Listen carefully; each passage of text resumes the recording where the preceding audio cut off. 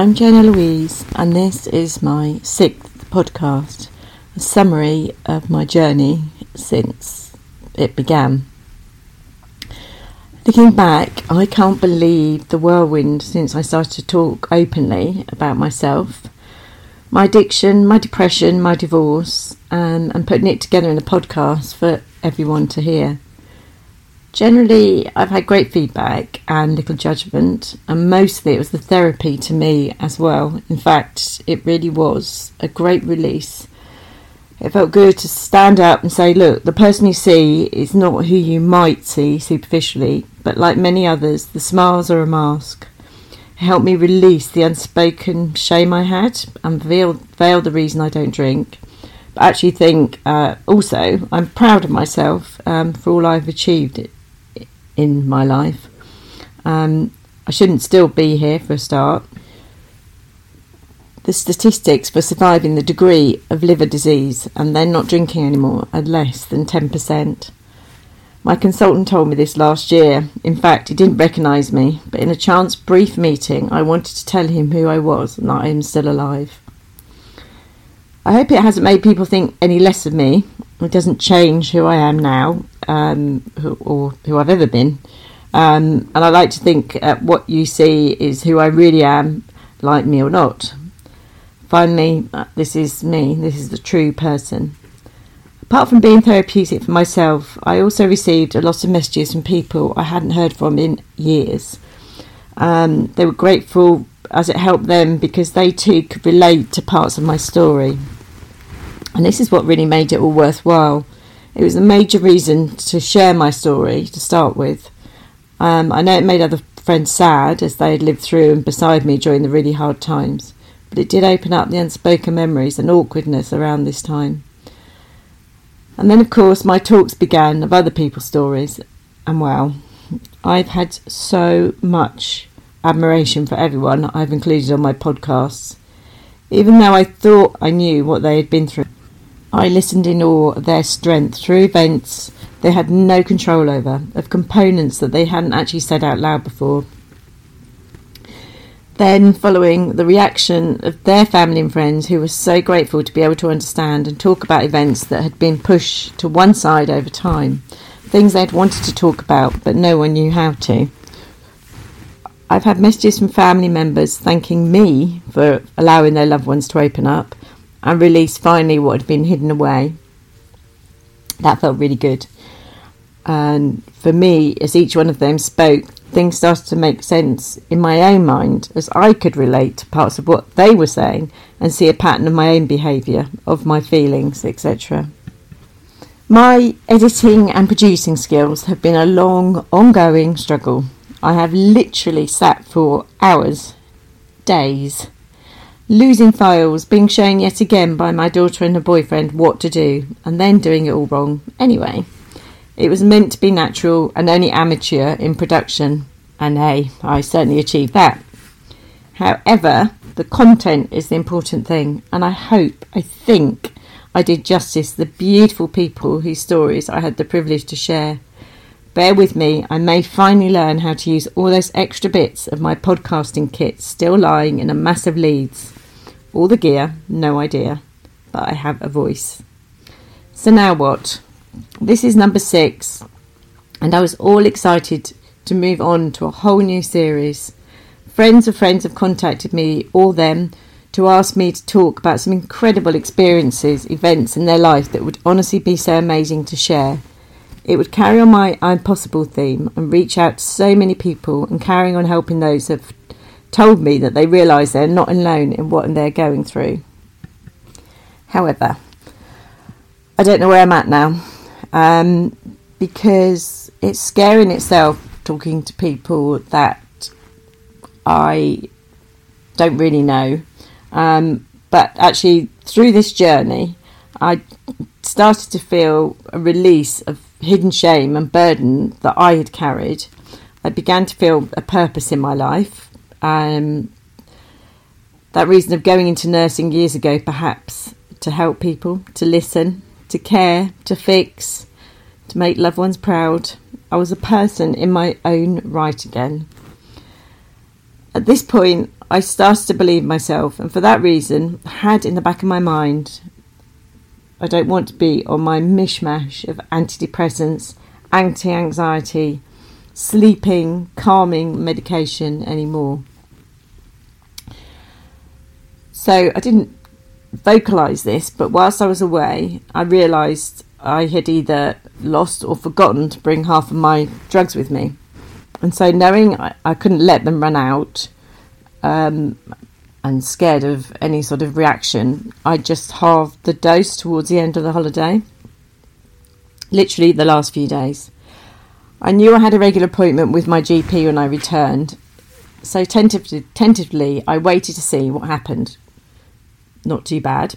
I could cry again. My emotions were no longer suppressed. I recorded my 5th podcast with my lovely friend and found that a little difficult trying to hold back the emotions, but I was okay.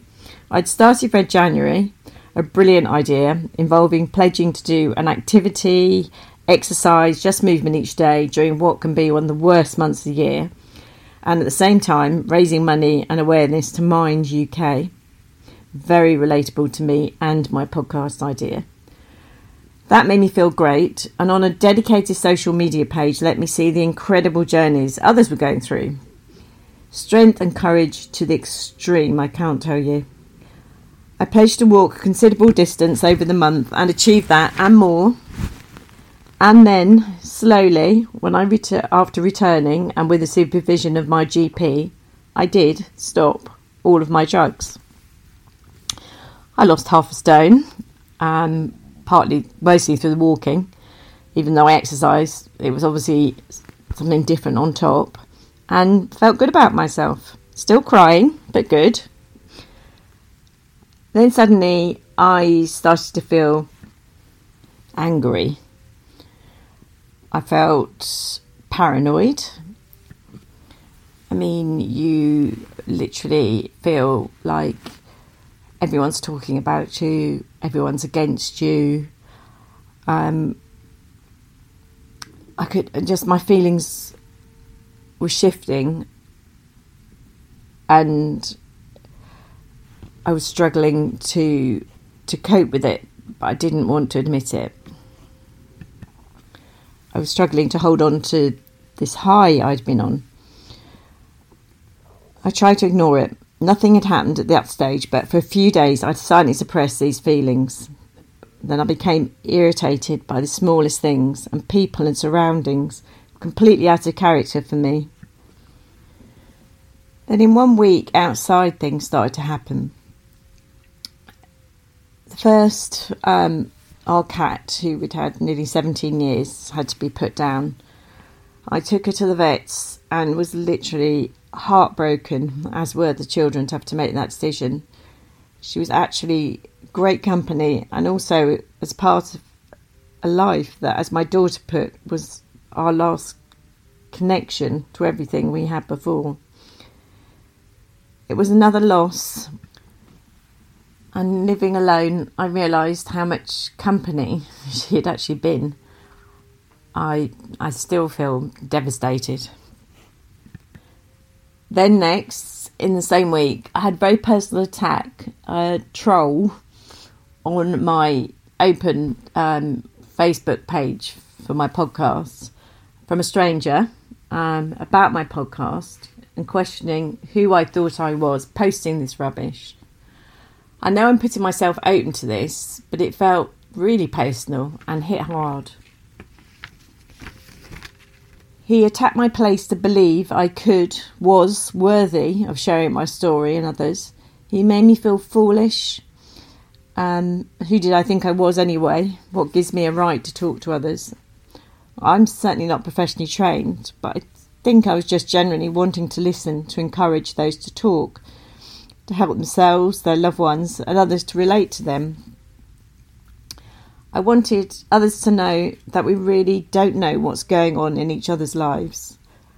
I wanted to spread this thing of being kind. One kind word to one person can change their whole day. It's important, I think, to be kind whenever possible, and it should always be possible. But this one person, whoever you are, managed to knock me sideways, and I can't tell you how dreadful it made me feel. Then finally, in the same week, my ex-husband took his wife to visit my son who was training abroad. Wow, that hurt so much. All of it. I couldn't sleep. I had so much going on in my head. I created all sorts of scenes. She had stolen my life, my son. It spiralled into every emotion possible. When I had originally come out of hospital those years ago, my ex-husband had said to me he was struggling to remember why he was with me, and why wouldn't he? So I had put together photos of our 30 years all together and presented them to him. He said back then it helped him remember what great time we had, and started to remind why he loved me. 3 years later, when he left me, I made 2 albums of these photos and sent one to him.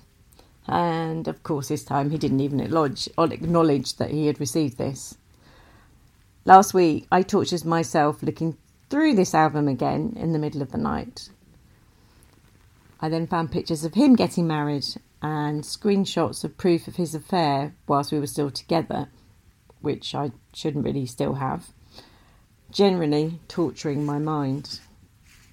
So, coming off the drugs, I'm reliving so much of my divorce, as though it was temporarily put on hold. Maybe I did that anyway, and it's so painful, as many of you know. Probably time is a healer, but actually, how much time? I remember being told by someone that their friend was so happy with the new man of their dreams 3 years down the line from a horrendous divorce. Well, mine will be 4 years from that bombshell. And if I went out with another man right now, I would still be sharing that same day the next horrendous 2 years of divorce with him. Actually, most men probably would have escaped before the end of my synopsis of the first month when he left me. Especially when they discovered someone had superglued together his important documents. The poor man had lost half his golf clubs, 1 pair of his shoes, his toiletries replaced, and his shared flight account altered, upsetting his favourite seating on the plane on several occasions. I mean, what bad luck after the trauma of leaving your wife after 30 years. Still, all things that he would have been able to rectify, but satisfying at the time. However, you can see why I'm perhaps not ready to be in that dating situation yet. In fact, most men, having heard that story in more detail and with even more confessions, would have climbed out the loo window 5 minutes in, if not had me sectioned.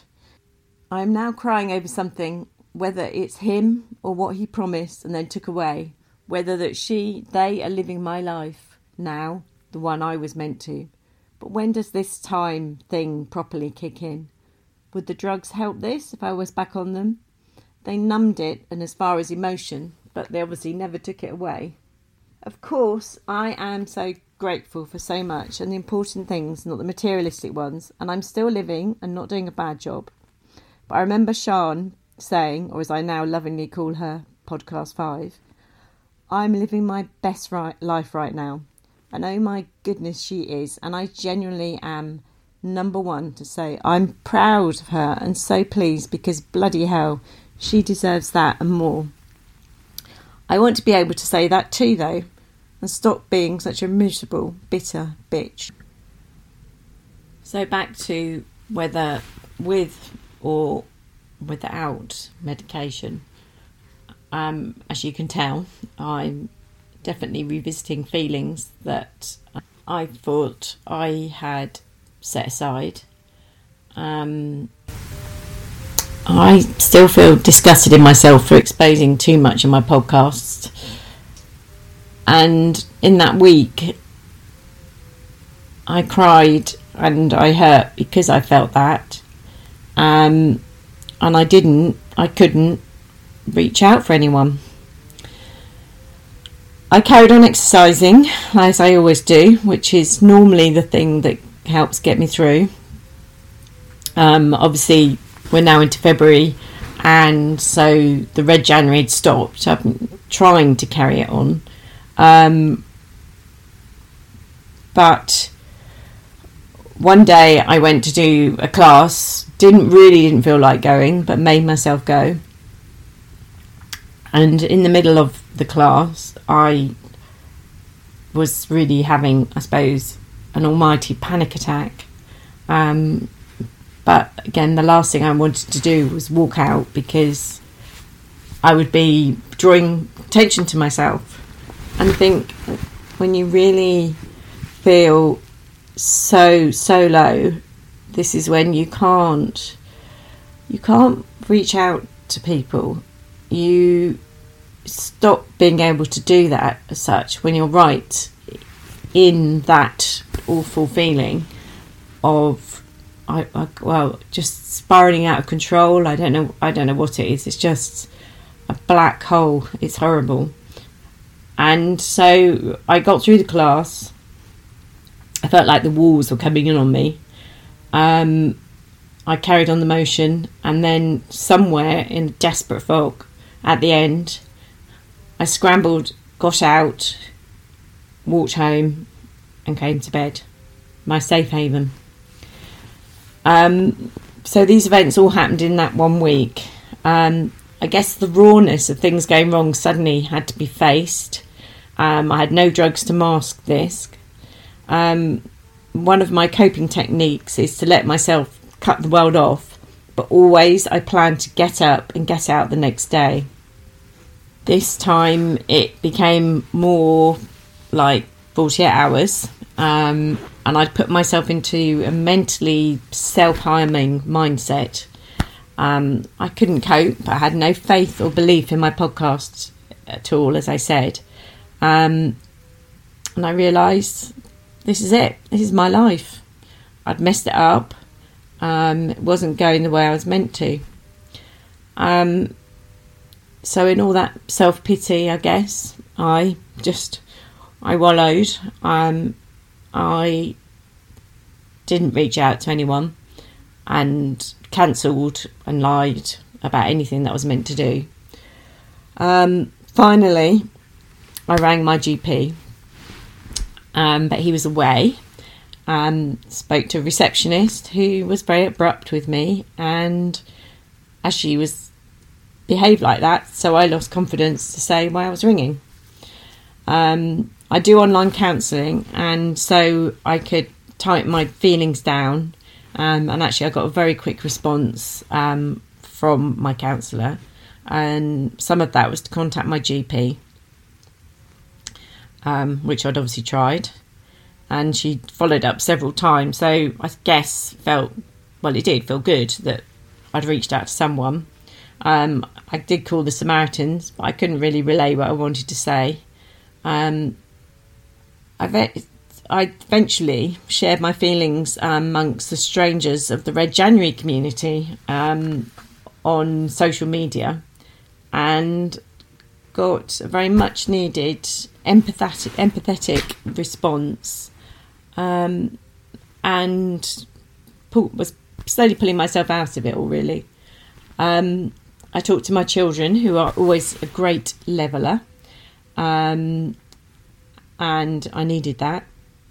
And finally I got up and I went back and made myself go and do another class, and this actually felt better, but I still didn't feel properly ready to interact with anyone for another few days, not on any great level anyway.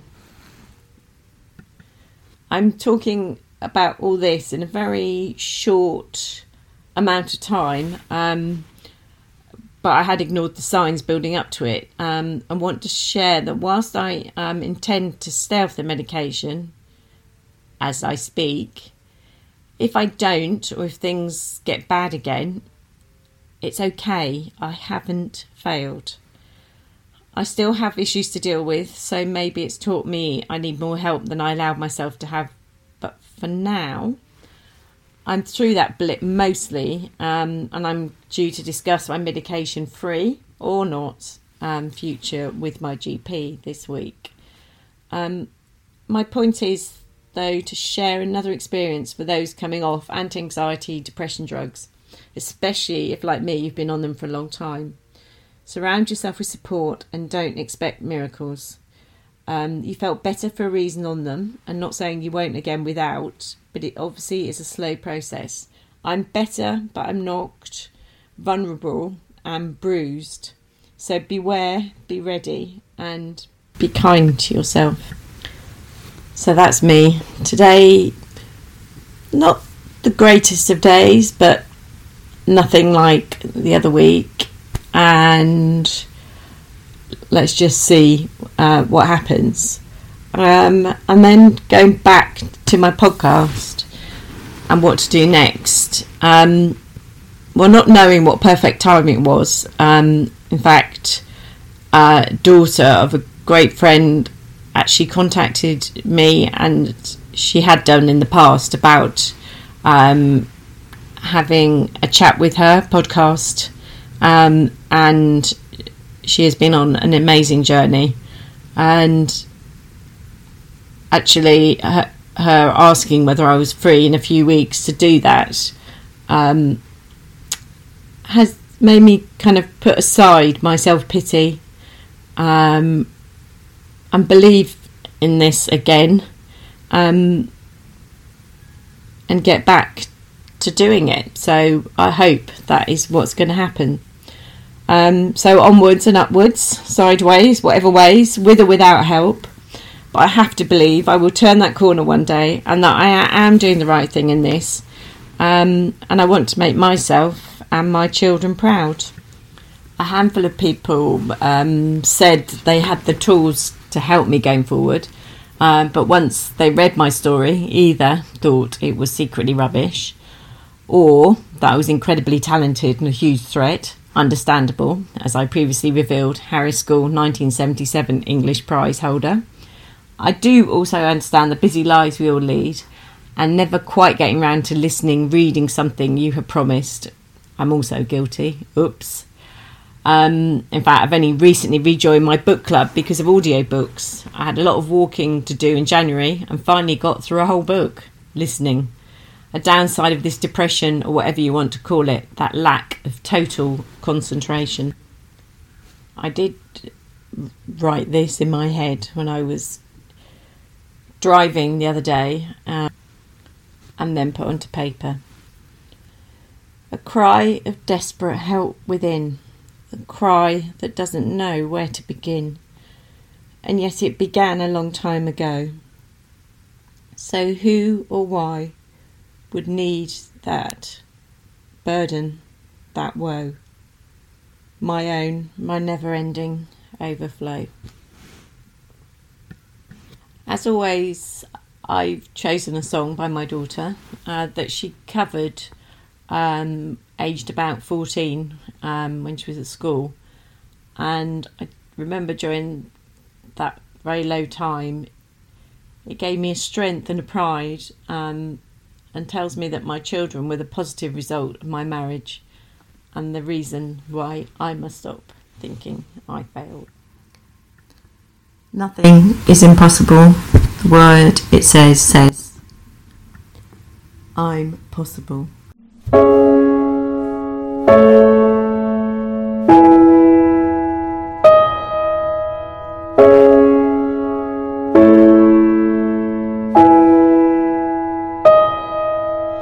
Come on, skinny love, just last the year. Pour a little soap, we'll never hear. Mama, my, mama, my, mama,